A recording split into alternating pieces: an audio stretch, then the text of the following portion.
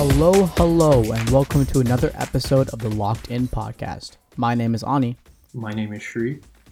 and this is episode 9. Today, we have a very special guest. He's currently the assistant coach for the Dallas Mavericks. He was also the 1999 NBA Most Improved Player and Sixth Man of the Year. That was the first time and only time in NBA history that both those awards have ever been won in the same year. He's had a long NBA career, and now he's here to talk with us on our podcast. Please welcome Mr. Darrell Armstrong. Yeah, so to start off, we wanted to talk about your journey to the NBA because I think it's a pretty amazing one. You only played on your high school basketball team as a senior. You played for 3 years in college while also playing football, then 2 years internationally before coming into the NBA. Do you feel like your journey and the hurdles you had to overcome made you work even harder when you came into the NBA and eventually made you into a tougher player? Well, I mean, for me,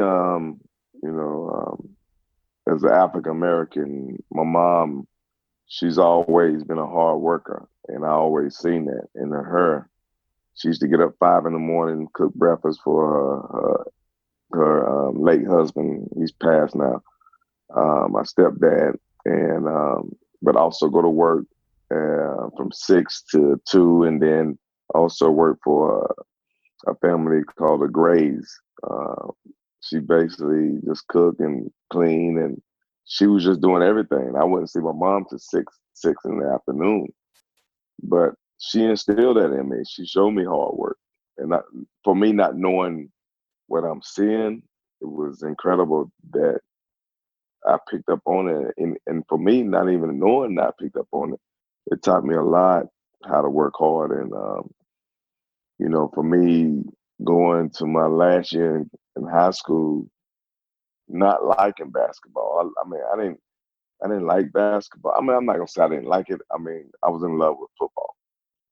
I played football for 13 years coming up, and us getting put out of the state playoffs a game before the state was devastating, and we had the home field advantage. And then I just said, I don't want to go home and just sit around and do nothing. So I said, I'm gonna try for basketball. Even though they had already started basketball, they was like 5 or 10 games into the season, and the coach let me come out and he let me try out, and I ain't gonna never forget. He came to my class, and he said, "This was," and I learned a lot because I got put it into my hometown Hall of Fame that James Worthy, Sleepy Floyd has been in, guys who was before me. But he was coach under Roy Williams. Roy Williams was the JV coach at North Carolina. Didn't know that until he spoke at the Hall of Fame, and Wow. so he was the assistant under him, but he was teaching us North Carolina things in high school. And I never forget, he came and got me out of class, and he said, I like how you work. He said, you can be the 13 man on the 13-man team. He said, you're not going to get much playing time. And that was honest, and I appreciated that. He said, you're not going to get much playing time, but you can help us out in practice. Well, I became one of the 2 or 3 best players on the team, which was crazy. And, we ended up making the playoffs in the playoffs, in the state playoffs, and we got beat by West Charlotte, who's in Charlotte, North Carolina. I'm from Gastonia, North Carolina. And it ain't about 10, 15 minutes from there. But from there, I just fell in love with basketball. And next thing you know, I'm in college and I'm playing intramurals, and I get picked up my 3rd year in the mirrors from a coach called Raymond Duma. Raymond McDougal, who was the interim coach for in the mirrors, and he picked me up, and he was the intramural coach for the basketball team my 3rd year. And next thing you know, after that, Coach Capel, who's passed, that's my late Coach Capel. His son coached for the University of Pittsburgh. Um, he he had and I went to a black college, so we don't have announcements like the white colleges. I'm sorry, the Division ones. We don't have that now. I remember Coach K was just walking into the gym. Him and Mark Klein. Mark Klein played at Wake Forest University, and they walk into the gym and say, we your new head coach." And I'm like, "Huh? Okay." So, uh, but he was the first coach to ever say that I could play on the next level.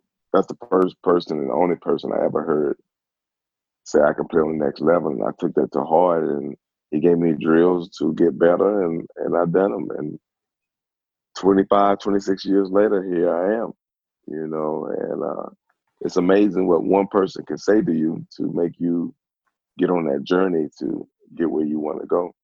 And he did. Well, that's super impressive. And I kind of wanted to ask you about how you mentioned you were a football player. So I've seen a lot of articles saying you were a wide receiver and a kicker when you played. So I kind of wanted to ask you when you started playing basketball, were there any lessons from your time as a football player that kind of stuck with you? And also, this is kind of a two-parter, but how does the training regimen kind of differ between basketball off-season training and football off-season training? Well, to be honest with you, I was trying to play. I was trying to play the quarterback position, and then they was like, "Nah, that's not your position." And they moved me to wide receiver my 10th grade year. And I remember running a post pattern. And he threw it out there. And for me, I used to have some cousins used to make me play tackle football, make me play tackle football. It was my cousin Rodney Joe and Odell Armstrong. And they said, when you play football, you better not cry.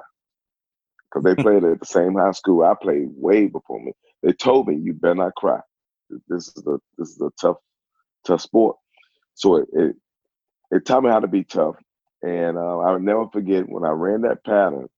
He threw the ball out there and it was long, and I dove for it and caught it. They said you are a wide receiver, and I remember catching 6 touchdowns that year. Um, but at the same time, the varsity was trying to move me up to kick, and I didn't want to move up and just to be a kicker, at that time. But things. I mean, for me, it just things taught me how to be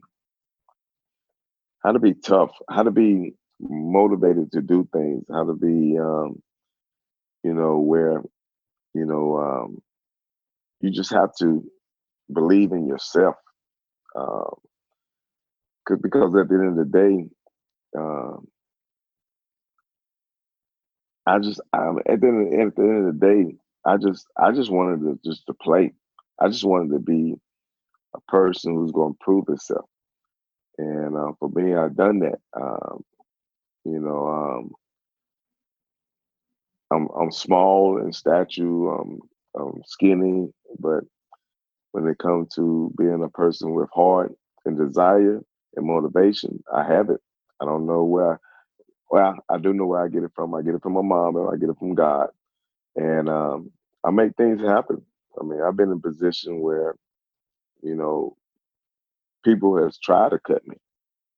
Even from the USBL, and that was one of my biggest leagues coming into the NBA. How I got into NBA summer camp and NBA camps was the USBL, and the coach told me, you know, he said I was trying to catch you, and by my desire of outworking people and outplaying people, I've been able to you know make teams. So those are the little things that adds up to be big things for me. What was your second question? Sorry, it was just I was asking like how the workouts and the training kind of differs and what they really target when you're training for football season versus basketball. Um, you know, I don't know if they're different. When you train, you train. mentally is just, you thinking what you have to do is if it's football or if it's basketball. Um, you're always gonna be on the field or you're gonna be in the gym. You're working on your craft. And, for me, for football, my 11th grade year, my senior year, I was just kicking. And I could catch. I mean, I was a hell of an athlete when it comes to catching the football. But for me, I knew what my duties was. I knew I was going to kick the ball. When I told you I was in the 5th grade, they tried to move me up. And I didn't kick the ball well that time when they moved me up. And they just moved me. They just kept me down at the sophomore year of my JV year. But when I got to my junior and senior year, I was the kicker. And so, you as a basketball player, you know, I only played 1 year high school. So my senior year, I was just playing and I was practicing. Practice made me better. And as I got better, I became the second or third best player on the team. So, you gotta work at your craft. It's no different. It's about hard work to me. And that's how I need to put it. If you work Gotcha. hard, if you work hard, my college coach Jeff Capel said, you work hard, you play hard, good things will happen. And that's all I've done. I'm not gonna sit here and lie to you. I'm not gonna sit here and say I went out there and shot 1,000 shots. No, I did not. No, I did not. I shot maybe 500, but I didn't shoot 1,000. I just worked hard in everything I've done, and like I'm saying, good things happen. I always believe in what he said and what he's done, and look at me now. I'm 25, 26 years into the NBA. Definitely. So the NBA that you came into now transitioning to your career in the NBA is very different than the NBA today, especially with regards to how prevalent the three ball is and how spacing on the floor is, with again, all with perspective to how prevalent the 3-pointer is right now. So in your transition from being a player to being a coach, and especially over these last 5 or 6 years, have you had to change the way that you see the game to adapt to this new three heavy NBA? Yeah, it's just the physicality of the game. Back in the day, you can put a forearm on a guy all the way up the floor. Today, you can't do that. That's a foul. Um, the game back in the day when I first started playing, we didn't have zone. We had illegal defense where Shaq would be on one post, Penny would be on the other side, and they just playing a 1 and 2 man game. And on the other side is a 3 man game on that side. But the illegal defense was if you cross a visual line, you had to go double Shaq or Penny. You couldn't just sit there. Now we got zone. We have a zone in the NBA now. Now it's like illegal defense is you can't be in the lane. So it's a big difference. That's why I enjoyed the Last Dance, watching that, and just remembering how the game was played back in the day. And no disrespect to all the old NBA players, and no disrespect to the young NBA players. It's a lot of guys that can play back in the era today, and there's a lot of guys today that couldn't play back in the era because it was physical.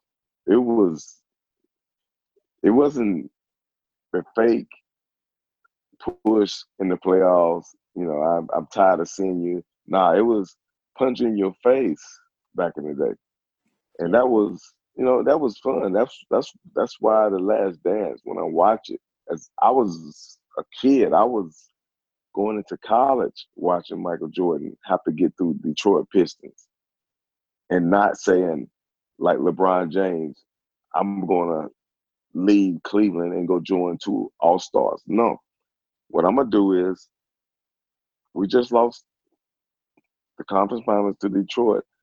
I'm getting in the weight room the next day or the day after, and I'm gonna get stronger. I'm gonna get better, and I'm gonna prove to people that I'm gonna get past the Detroit Pistons to get to my NBA finals. So that's to me that NBA was so special back in the day, and it was. I mean, I loved it. I enjoyed it as a and I still wasn't a big basketball fan. I was still a football fan, but But you had to be a Jordan fan. I was a Jordan fan. James Worthy is from my hometown. Cedar, Florida is from my hometown. James Worthy played with Mike in college and won a national championship. And James Worthy showed me that, I'm from a small town. I'm from right outside of Charlotte, North Carolina. Gastonia is right on the map. But, James Worthy in Sleepy, Florida showed me that being in a small town don't mean you can't do big things. That's something I've done. And my story is very incredible. Because like I was saying, I never looked to be in the NBA until I heard my college coach say that. I always want to be a professional NFL football player. That was my goal. So, little things add up to be big things, and that's what, like I said, that's what I have done. Well, you definitely made your name as an NBA player, and I kind of wanted to focus on your role as a point guard in the league. So, back when you were playing in the mid-90s, early 2000s, compared to what it is now, I'm sure there's like some fundamental differences just in the way players approach kind of offense as a point guard and like how much scoring responsibility they have to manage, some of the more technical things. So, kind of given that and your experience as a point guard and working with point guards on the Mavs like Luka, like Jalen Brunson, what have you noticed specifically in the point guard position that's kind of different now compared to back when you were playing with Orlando or Dallas? Like, what are some of the subtleties you've noticed? Well, if you go back and look at the old tapes and things, especially with the Pat Riley teams, New York Knicks or Miami, when if you was a point guard and you was a good point guard, we trapping you. We not letting you just come off the pick and roll and shoot the ball. No, they trapping you. And today game, the big man is so far back. It's the whoever guarding that point guard or the two guard, he's back. All the two guard and one guard got to do is get that guy hit on the pick and roll, and he's shooting a three or he's shooting a wide open shot. That's the biggest difference to me. From they used to show a show was step out there, make the guy veer out. A trap was get the ball out of his hand, trap him, get it out of his hand. Today, look at the game because analytics has the big man so far back that the guard is basically working in the pick and roll by himself. And I always remember Derek Fisher. Derek Fisher was with the Lakers, and that was the defensive principle for the Lakers was we're gonna put Shaq in the pick and roll. Shaq always stayed back, and Derek Fisher had to work by himself. I used to feel so sorry for Derek Fisher because, as a point guard is I need my big man up because what you want to do is I want to get the ball out of the guy's hand who's most important is the point guard. Now, sometimes I watch Steph Curry. He comes down in the pick and roll. The big man's back. All he got to do is get his guy hit on the pick and roll, and he's shooting that three-pointer wide open. And he's a great, unbelievable three-point shooter. So that's the biggest difference to me in the game is that we don't, with the pick and roll, with analytics,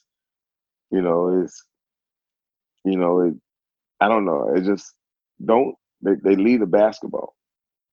And you can't lead a basketball when you're trying to stop the most important guy. Steph Curry is 2-time MVP. And guys, teams don't trap him. I'm telling you, teams do not trap him. Get the ball out of his hand and make other guys who's not used to making plays do things.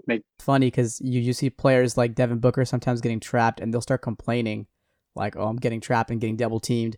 And it's like, dude, everyone back in the day used to get trapped and double teamed. What are you complaining about? Right, because he's not used to seeing that. Exactly, yeah. Get trapped. and he gets frustrated because Yeah. even when I play with AI, even when I played against I'm sorry when I played against AI, I'm we used to have an 8 game winning streak against Philly.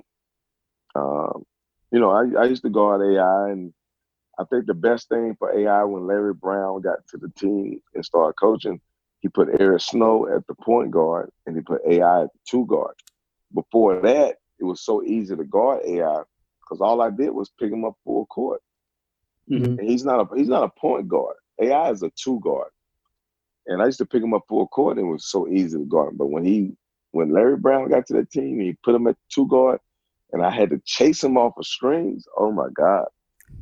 Oh my God. Unstoppable. That's the thing about Steph Curry, because the Warriors, I feel like when you said people don't really trap Steph, the problem is when you have Draymond as your role man and you have Durant, or at least when KD was there, you have Durant and Clay out on the wings. Like, how do you justify doubling Steph in that case? First of all, what I would do as a coach, me as a coach, and I believe in defense. A lot of teams now believe in offense. What I do as a coach, if if Draymond gonna bring the ball up, I gotta have a guy that could pressure him. Because when you watch Draymond bring the ball up, nobody pressures him.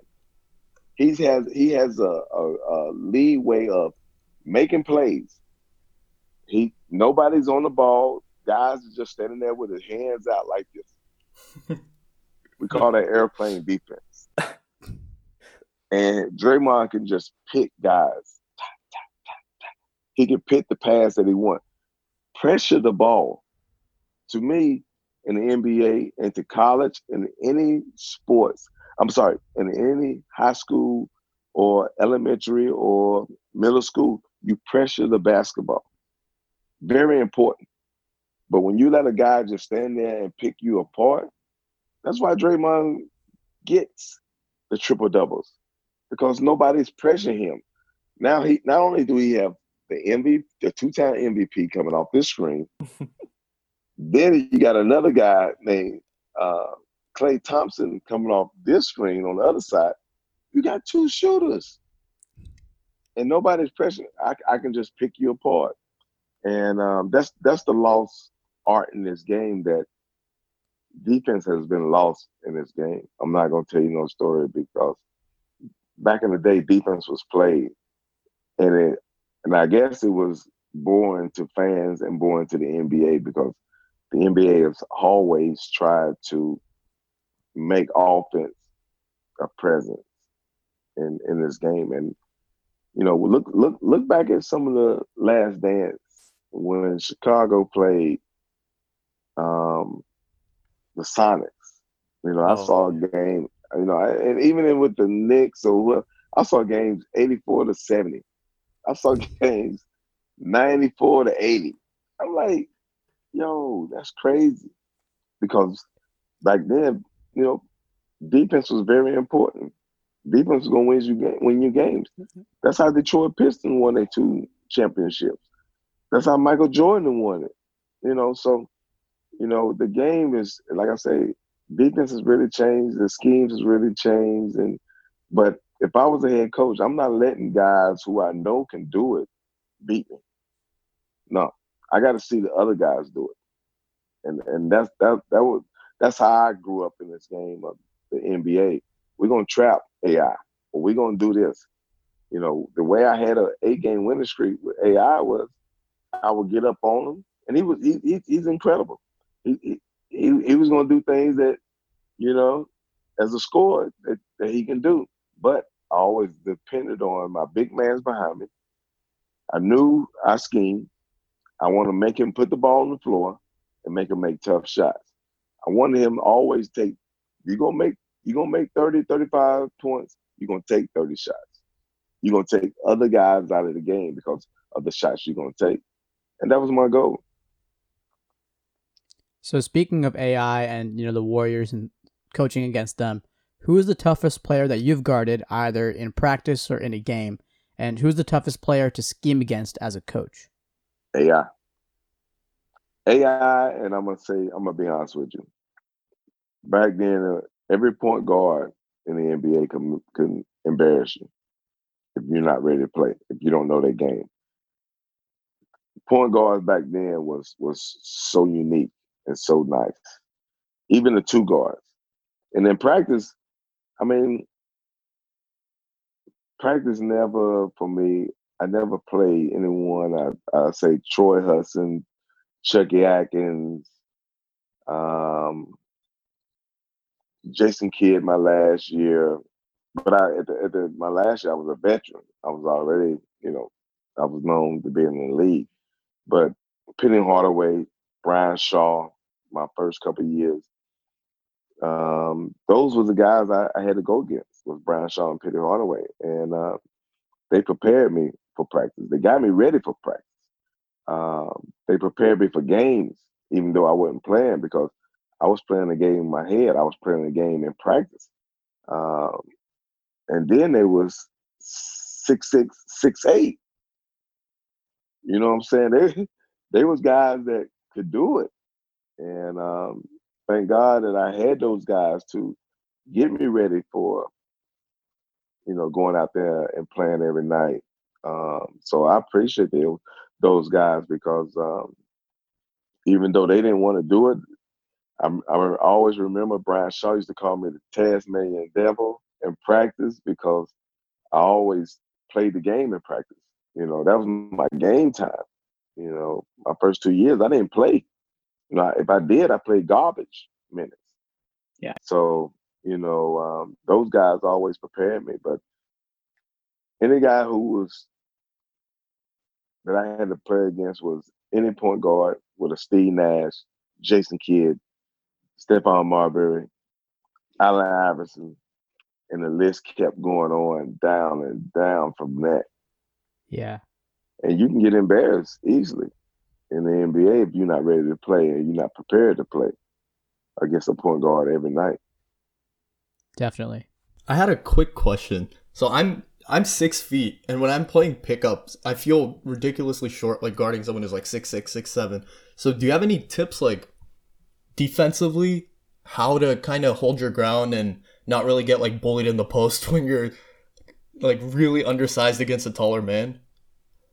Well, I mean, that's a great question because I mean, when I first started playing, really got the opportunity to play after my second year, a lot of the point guards used to try to post me up from the Tim Hardaway. You can go back and watch some of the playoff games when I played against him when I was in Orlando. Um, Doom, Joe Dumars used to try to post me up. The only person I had a problem with posting me up, I used to guard two guards. So when T Mac came to the team, because we had him to score so much, late in the game, Doc Rivers used to put me on two guards. Um, I remember guarding Latrell Sprewell, Oh, Allen man. Houston for the Knicks in the post. And just like what you were saying, I always was taught to fight, just to fight. So I wouldn't let them get their position. When they started walking down, I would hold my ground. And I tell our guards this today. And Grant Hill always say this because I told Grant Hill, I say, you can't post up the point guard. You're not trying to post me up like I'm him downstairs, like I'm a little guy. So um, they used to try to post me up. I never forget this one time we was playing New York Knicks in Orlando, and Latrell Sprewell came down and tried to post me up. And I knew how to play post defense at that time. I already knew.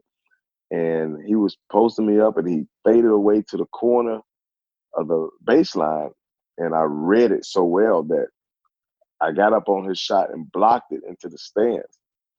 And then I just did this right here in front of him. Oh, he looked like he wanted to kill me because I'm not 6 feet. I'm 5'11". They list me at 6'1", 180 pounds. I was 5'11", 167. And but one thing I always presented was I remember one thing I always presented was I remember Nutty Professor But grandma said, "You'll walk over here, but you're gonna limp back." She told him, I'm not an easy win. You're not gonna come in here and just dominate me." And I used to have to fight, but that was those type of plays always took me back to my football days when I used to play tackle football with my cousin. Them. I told you Odell and Ronnie when they used to say, "Yo, don't get out here and start crying," and it just took me back. And I used to always take that with me on the court. I battle, and I'm not scared of nobody. I never was scared of anybody. No fights. I'm not scared of them. None of that. But I used to always just go at it with guys. And Doc knew. That's one thing I always give credit to a coach. They always knew. All right, put Daryl on. You know, I used to guard Eddie Jones. I used to guard Ray Allen.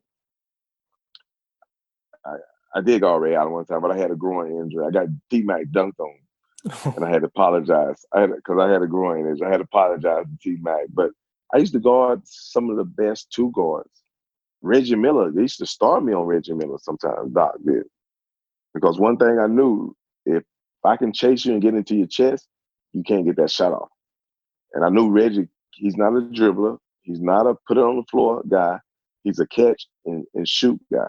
And if I can get to him, which I used to do, I was good. But, if I knew I didn't get to him, he's knocking down the shot. I'm going to tell you right now, he's knocking down the shot. So I used to guard some of the best players in the NBA. And what bothers me the most, and I thought about it a couple months ago, like, and how I used to play defense. How in the hell I not get voted into being first team all player, all defensive player? I never, I never got no defensive player votes, and that bothered me to the day. And I don't know if you go back and watch how sometimes I just take over games with my defense, and I never got voted in to none of that. But it is what it is. But it's still a bother to me because I knew I could play defense. I knew I could change the game with my energy of just picking the ball up the floor, guarding guys, and doing things like that. But I never got it voted for a defensive player. Hey, the voters never get it right, man. Yeah. So, but as a 5'11" guy, that's how you play. You guys gonna try you because you're little. So when you out there playing on that court, you got to hold your ground. And you, I I never forget, and I never forget when I was playing with Dallas, and we lost to New York Knicks, and coach called me into the office. He said, uh, "Damn, I don't got locked in." But coach called me in the office and said, "Look, I want you to do a video on the team, but I want you to do it with Avery Johnson. I'm sorry, Avery Johnson. I want you to do it where none of the coaches are going to be in there, and I want you to do it where you do it with the players. We're going to make the tape. You come in early the next day and watch the tape, and then go over." And I did that, and we went on an 8-game winning streak. And the next one was, guess who? You would never believe who it was. Who was He it? called me in the office again, and he said, "DA, I want you to do the same thing that we done." And we on an 8-game winning streak after he had done that. He said, "But I want you to do it against Kobe." That year, Kobe Man, scored. Kobe scored, and I never forget. Kobe scored 44 points against us in Dallas, and he scored the next time we played him in LA. He scored 62 in the without the fourth quarter. He scored 62 points. He scored. my God. He's he scored 30. He scored 30. It was 32 in the first half, 30 in the third quarter. That's just ridiculous. I never forget Stackhouse, and Stackhouse was injured. Jerry Stackhouse was injured. Jerry Stackhouse looked at me and said, "Da," he said, "Man, if the game was close, he might score 100." This is no lie. He said if the game was close, he might score 100. 2 weeks later, he scored 81. against Toronto. Yeah, because the game was close that time. That's why he had to play. Toronto was up in the fourth quarter. We was down like 20, so he didn't even play the fourth quarter against us. Yeah. So Avery said in that game, 8-game winning streak, Avery Johnson said, "I want you to do it now against Kobe." And Avery, one thing I give Avery, he knew what type of player I was. He knew he used to put me on two guards. He used to put me on guys. He put me on LeBron one time late in the game.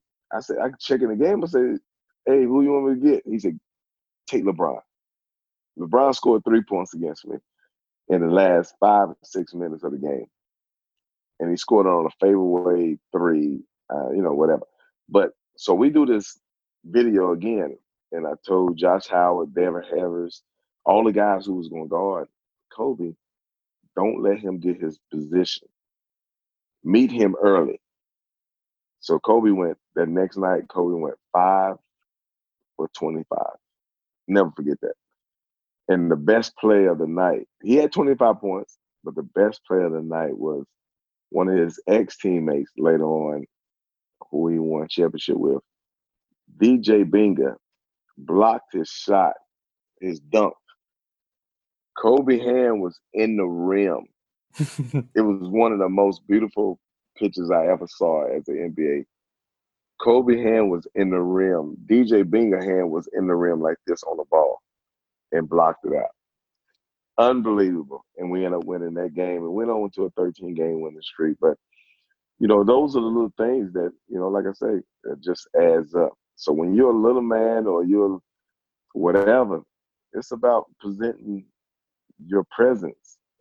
Because in this NBA, guys gonna try you and guys gonna take advantage of you. If they know you can't play defense, here I come. If a team know that this team is not a good defensive team, here they come, and you're gonna have to stop them and knock it off of them. That's the best thing about this game. It's always about an edge in this game, and I love it. Yeah, definitely. And it's so cool hearing stories about Kobe. It's like hearing stories about Jordan, but just makes it all the better now. But I mean, speaking of the Dallas Mavericks and amazing players, I know their time. I know from your time working with Dirk and seeing his effect on the city of Dallas, he had a monumental impact not only on you but also the team, and also the people he interacted with on a daily basis. With another potential superstar like Luka Doncic on the Dallas Mavericks, based on your work with Dirk before and Luka at this point, are there any aspects of Dirk's career that you've tried to impart on Luka and some of the other young guys on the team, maybe even Kristaps? I know he hasn't been on the team for long, but No, I mean, for Dirk, you know, um, I got traded to Dallas from New Orleans, and when I came in, um, Dirk had already had the blueprint. He was working. He always stayed out the practice shot. He came back into the gym at night to shoot. He was on his game. Once he figured it out, Dirk was Dirk. Um, there was nothing that he couldn't do. He took the league by storm. He took Dallas by storm, and he was doing an amazing thing. Um, for Luka, I never forget hearing Dirk doing an interview and saying that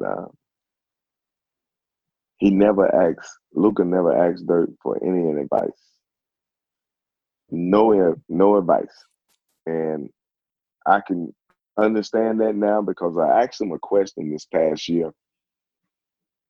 I said, Luka, when you went to Real Madrid, you know, your mom, and, your dad, everybody, did they go with you? He said, no. I said, your mom didn't stay over there with you? He said, no. He said, I just stayed by myself. 13 years old, you know, Real Madrid I guess they had a place where all the players stayed at. I said, "What did you do?" He said, "I just stayed in my room sometimes, just playing games or video games." So to me, he learned how to be mature. He learned how to be responsible, and it's always when he told me that it went back to like one I could see the maturity in him. He's 19, but he's 19 living on a 30-year-old age limit to me.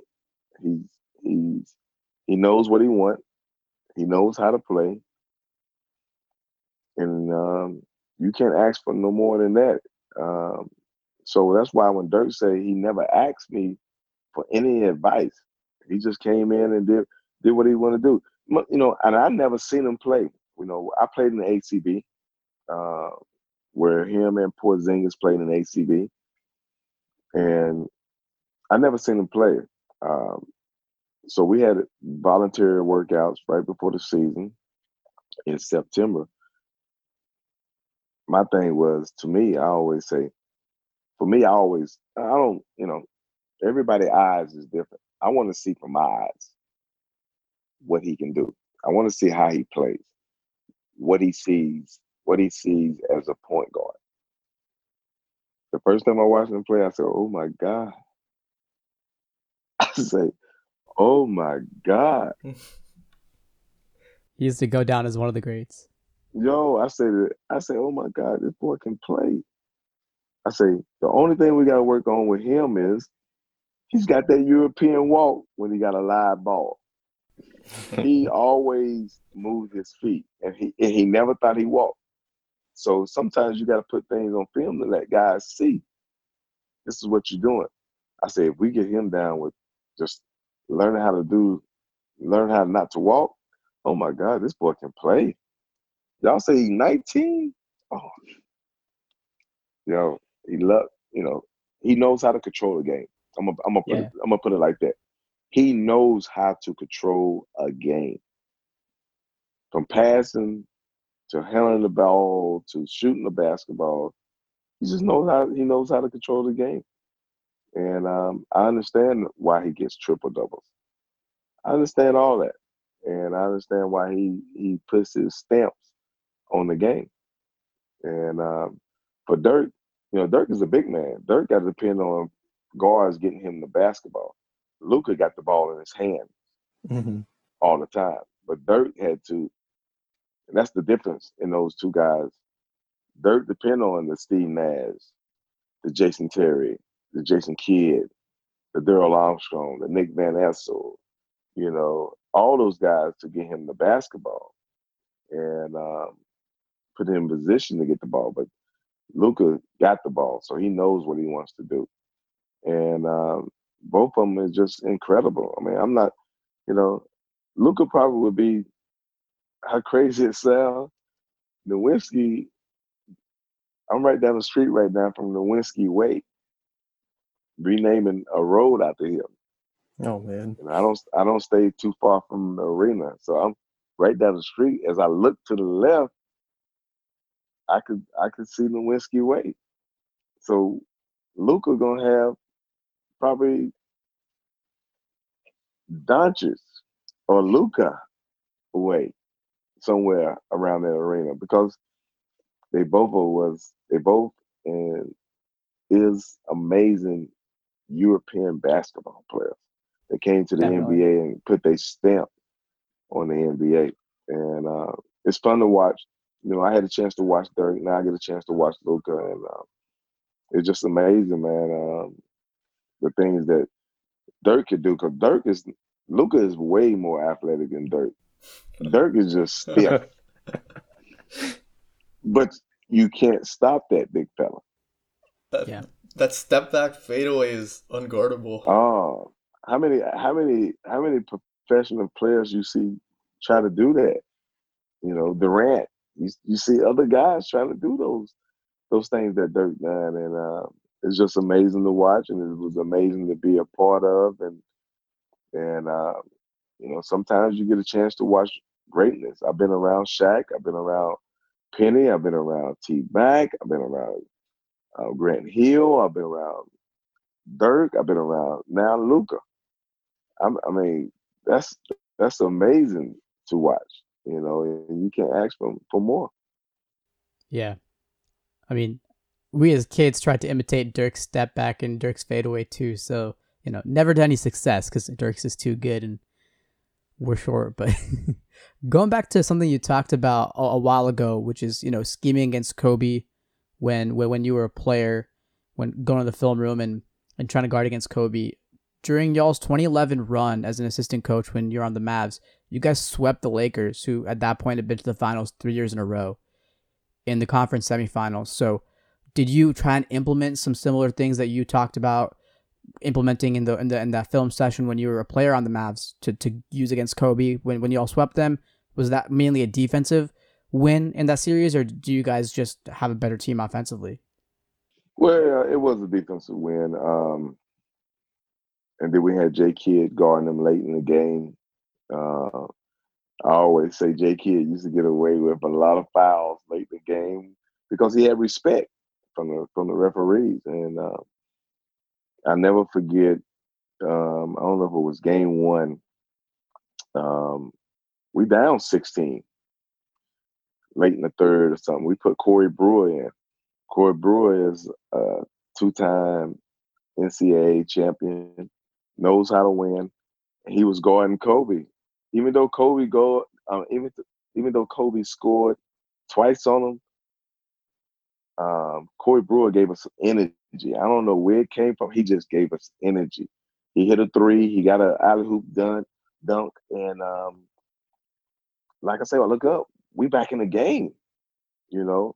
And next thing you know, we come down and we get a stop at the end of the game where Kobe slipped and J Kidd was on him. And I don't know if it was a foul or not, but late in the game, they're not gonna call that. And we end up winning the game. And I remember we won game two. And this one, I'm gonna be honest with you. This one I knew because Dirk don't talk like this. I've been part of Dirk for 2 seasons with the Dallas Mavericks, and I, you know, uh, the first year we lost in the semifinals to Phoenix in Game 6, and the second year we lost the NBA Finals to Miami. So I've been with Dirk where I know he doesn't talk like this. And I never forget we in a locker room and Rick Carlisle was talking and he brought the team in and and I knew we was gonna win the series. I'm gonna tell you, I knew we was gonna win the series after this. Um, Rick brought us in and Dirk said, hey, fellas, he doesn't this is not him. This is not him. Dirk say, fellas, I've been down 0-2 and came back and won the series. He said, I've been up 2-0 and came back and lost the series. He said, let's not take this for granted. I knew when he said that he doesn't talk like this. This is not Dirk. Dirk six back, he scored your bucket. I knew we was gonna win that series. I didn't know we was gonna sweep him. I'm not gonna lie to you. I didn't know we was gonna sweep him, but I knew we was gonna win that series. And 2 games later, on a Saturday afternoon, it was hot in Dallas. Phil Jackson called his family in and all his family and friends because he was retiring. That was his last game. And I remember sitting at my desk, and I used to work Jet Terry out uh, before that. Jet, JJ, I worked him out. And I remember somebody came to my desk and said, hey, DA, Jet waiting for you downstairs. Because in our arena, we got our practice facility used to be downstairs. And upstairs, Jet never shot upstairs. Him and Dirk always shoot downstairs. He said, Jet waiting for you. And I looked back, I said, huh? He said, yo, Jet said he's downstairs. I said, this ain't the time Jet's supposed to shoot. So I go downstairs. And as soon as I walk downstairs, I see him downstairs. My first words was this right here. I said, you ready to play? That's my first word. I said, you ready to play? So I get downstairs, work him out. Oh, he was ready to play. 9 for 10 from the three in the game. 9 for 10 in the three for the game. Stojakovic, 6 for 6 from the three. These guys coming off a bench. JJ, that's when he got hit by The Bynum cheap shot. the Bynum cheat shot. Our bench tied the whole team for the game. Our bench had 76 points. They had, I think, 76 points. Whatever they had, I don't know. I want to say they had 76. Yo, when I walked downstairs, my first impression was, "You ready to play?" And he went nuts in that game. Never forget that. So that's why you just find the energy from guys. I mean, I never forget that day. I never forget that series. And when we won it in 2011, it was just so special. Yeah, I mean that 2011 run was probably one of the best, kind of most unexpected championship runs, and also in the finals, you kind of were coaching against one of the first like modern super teams with like Wade, Bosch, and LeBron, and they were really like perimeter based, shot a lot of threes, got up and down the floor. So how was that from kind of like a coaching perspective? How did you kind of game plan for one of the first truly modern super teams of this era? Well, excuse me. We ran more of we ran a lot of zone, but I'm gonna tell you what was incredible was Jason Kidd was guarding LeBron and he was picking him up full court. Mm-hmm. Jason Kidd was doing stuff outside himself, and that's what takes guys and teams to get to a championship and win a championship.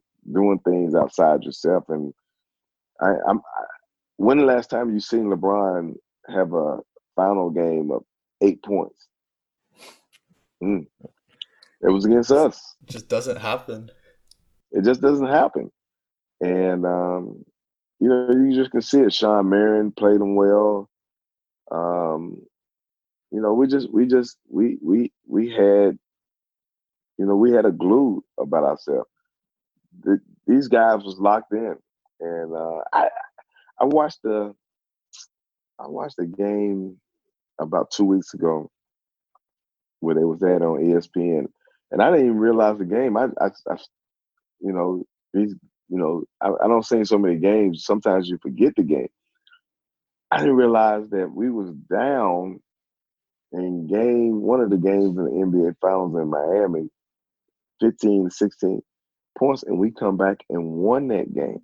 That's when Dirk made the layup, and I was watching it, and I never forget, and I still remember all Dirk looking at the guys like this when we celebrated because Dwayne Wade missed a three-pointer, a desperation three-pointer.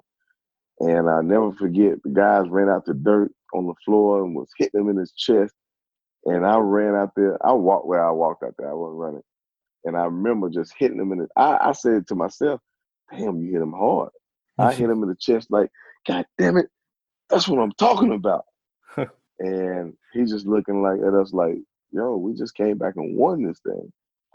And so, those games is crazy. You just never know how you win them, the way you win them, and not knowing that when they were showing the game, they were showing our fans in the stands. We had like 20,000 at the arena while we in Miami. Those are some special moments and some incredible moments. But you just sit back and just you think about it, man. It was meant for our team to win the championship that year. I mean that was incredible. I haven't seen team basketball like that. I think since it's been a while. At least the Warriors recently were all about team basketball, but they were also loaded. I don't remember a Mavs team so reliant on every single player like down the roster. It's just they had such a good chemistry, such good play in the playoffs, and it was really special. I had a question for you actually about your playing career. So recently, I mean, I was talking to my dad about this interview, and he was like, "Oh, Daryl Armstrong, wasn't he like the high flyer, like the dunker?" And I was like, "No, he's more than that. He did a lot of things. He's now an assistant coach." But my dad really like remembered you based on your dunking. So, as one of the premier dunkers in the league throughout your career, you've had your share of like crazy plays, ridiculous highlights, but how did that become like your calling card initially? With the dunk, Yeah. um, probably trying to get seen and invited to NBA camps. Um, you got to show all that you have. And I never forget my college coach, Jeff Capel. He told me, he said, that's when I left Fayetteville State. He said I had a trial for the Global Basketball Social League, and he said, whatever you do, you got to show them everything. You got to show them the spectacular things. You got to show them you can play defense. And he told me, he said, if that ball swing around, if you throw that ball around and it gets to the other side, don't expect that ball to come back around because guys is trying to prove themselves. So he just showed me so much, and then for me was my athleticism. I was wanting to show, hey, this man is very athletic. He can dunk, and So for me, I was trying to show teams everything. I can play D. I can pass. I can shoot. I can score. I can whatever. And for me, I could block shots. That was my calling card. Running down guys and blocking their shots when they didn't think I was coming. They just think people give up on plays. I never give up. I never gave up on a play. I always you know gave it my all to the last second or whatever. So those are little things that probably made me who I am, and the way I got into this league and the opportunity I got. Um, so I mean, I don't. It's a strange thing, but I mean, I don't know. I I always had that extra to it, Oh. because like I was saying, when you play this game, man, cats is coming for you. They after you. They're not. They're not gonna let you just do what you want to do. Hmm. Um, they trying to make a name off of you and trying to make you, punish you. And I had to represent myself, and I had to battle. And so what I got, I had earned. It wasn't no, we're gonna let you do this. I had to earn it. And in this NBA, every night and every day, every game, every situation, you gotta earn what you do on that floor. That's why I respect the Curry. Steph Curry, I respect him. He's slim. I don't even know if he's bigger than me. He's slim, but he earns everything he does on the floor.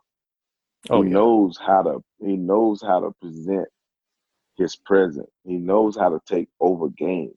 Hmm. And I love that as a little guy. Because when I went overseas, before I got to the NBA, I went overseas.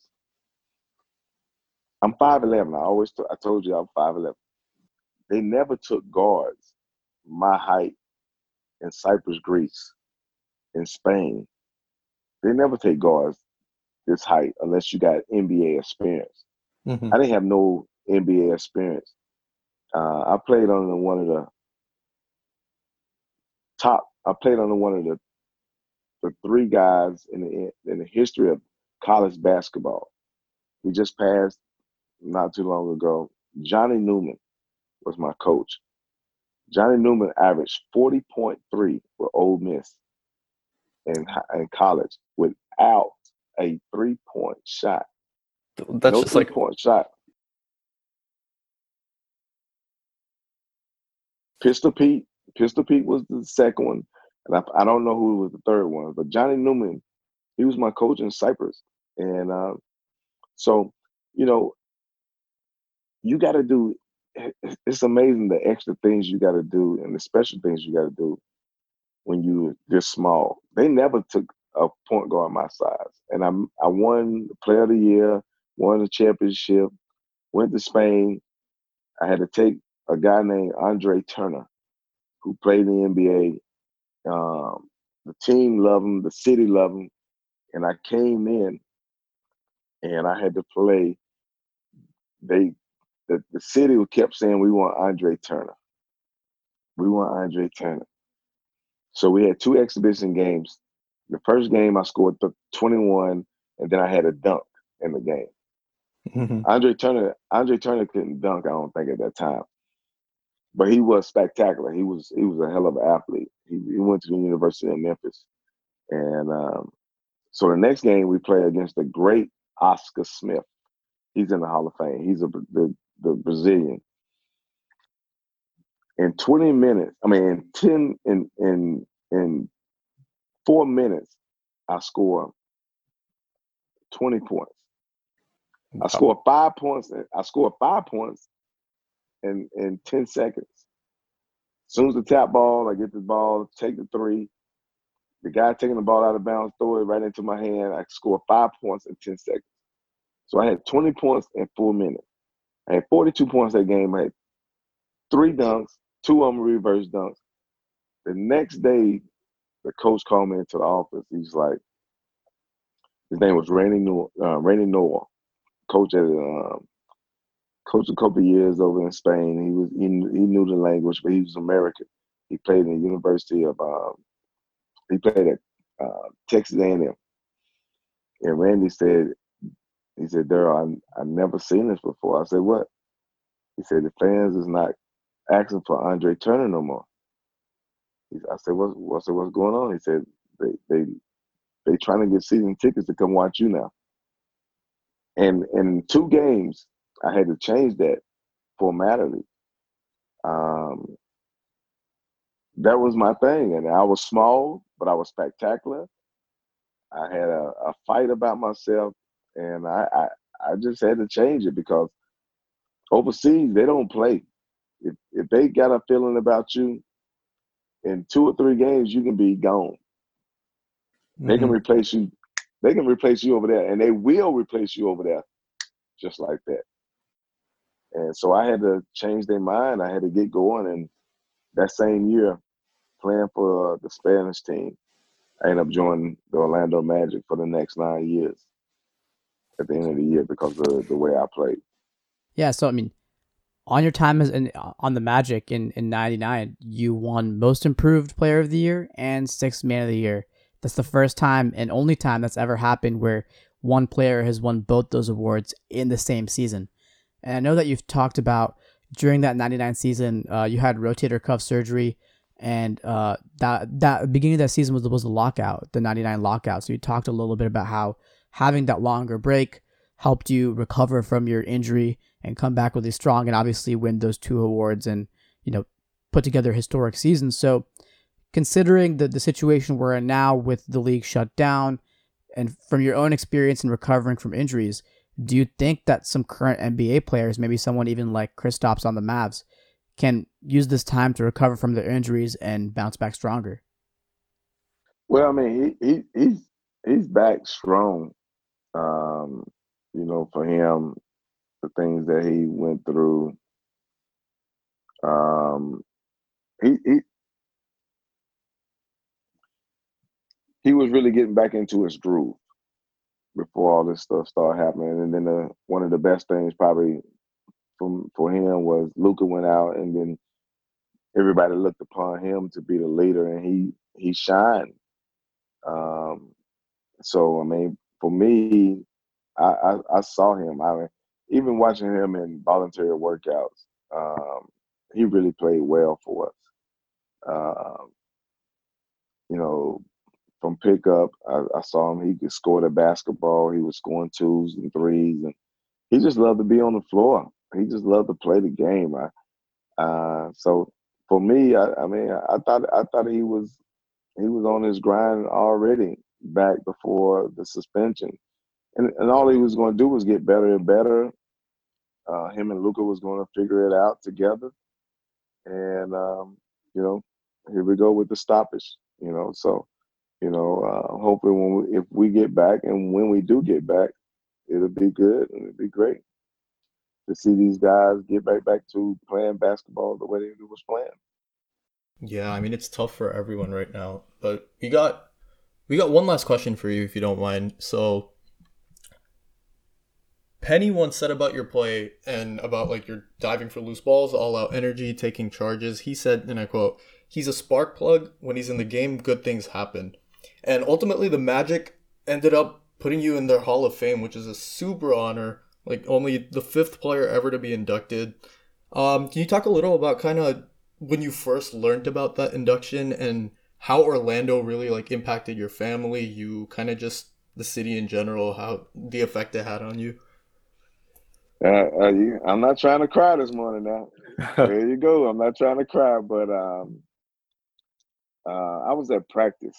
It was at practice, and after practice, I came back to my desk and I saw uh, Alex Smith, um, Alex Martin, um, had called me. And as soon as I saw that call, I'm not gonna tell you no lie, because I ain't seen Alex Martin name the president for the Magic phone. I ain't never seen his phone number or his name on my phone, and right away I knew what it was. Mhm. And I got teary eyed. I was like, damn, let me call this number back. All right, I called the number back, and he was telling me, yo, we're going to induct you into the NBA the Orlando Magic Hall of Fame, because it's only been Nick Anderson, their first draft pick, Shaq, Penny, and T Mac. Mhm. Wow, I'm the fifth. A kid that was a walk on and everything that he's done. Now it's the fifth player ever in the history of the Orlando Magic to be in that Hall of Fame. So as soon as I saw that number, I was like, man, stop, God. You playing with me. That's what I said. You playing with me, God. Stop. And when I called him back and he told me, man, it was just amazing, man. I mean, but that should show kids, if you trust and you believe in your ability, you listen to your coaches, listen to what they got to say, because sometimes they have messages that you might not hear or see. And like I say, the message that I heard was Jeff Capo telling me I can make it to the next level. And I just took it to heart. And like you said, good things has happened since then. And I've been blessed to be around this game, man. I mean, man, this is the best. I I love football.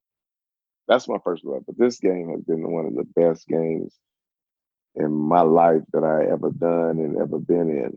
And you can't ask for more. To travel and play in Cyprus, Greece,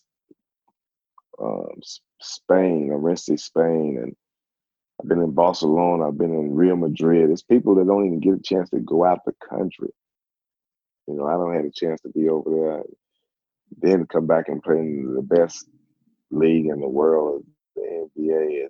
And, it's been a blessing. I mean, I couldn't lie to you, man. I live every day through what I have been through as a player and as a coach, and I enjoy it. I enjoy, everything that I have been through and done, and all the hard work has paid off.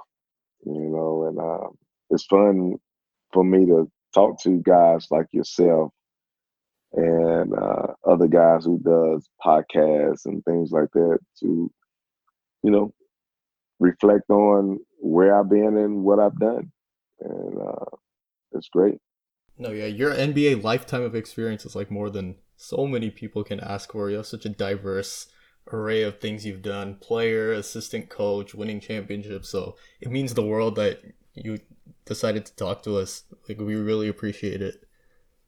You're welcome, man. Hey, we all Hey, I know y'all. Yeah, you starting your podcast. You trying to build up, whatever you got to do, and just continue to do what y'all do, man. And best of luck. And one day I might look up, y'all might be on Showtime. You never know. Yeah, thank you so much, man. We really appreciate it. You were a great guest. You gave us a lot of insights, and we hope we asked good enough questions for you that you enjoyed this interview. But once again, really, really appreciate it. All right, when y'all get big now, big, y'all invite me back now. Don't leave me out on the hang. Oh, we will. Don't worry. I appreciate you. All right, fellas. Take care. Thank you. All right, stay blessed. Huge shout out to Daryl for joining us on our podcast. He had some really insightful stuff, really inspirational man. He had a long career, transitioned really well into assistant coaching, and we're super glad he could join us. He had a lot of stuff to say, and we're thankful to him. Hope he's staying safe, and hope y'all are staying safe, and we're going to keep coming up with some new content, so stay tuned, stay safe, wash your hands. Yeah, guys, wash your hands. Stay safe. Peace. Enough people say they know they can believe Jamaica, we have a bobsled team.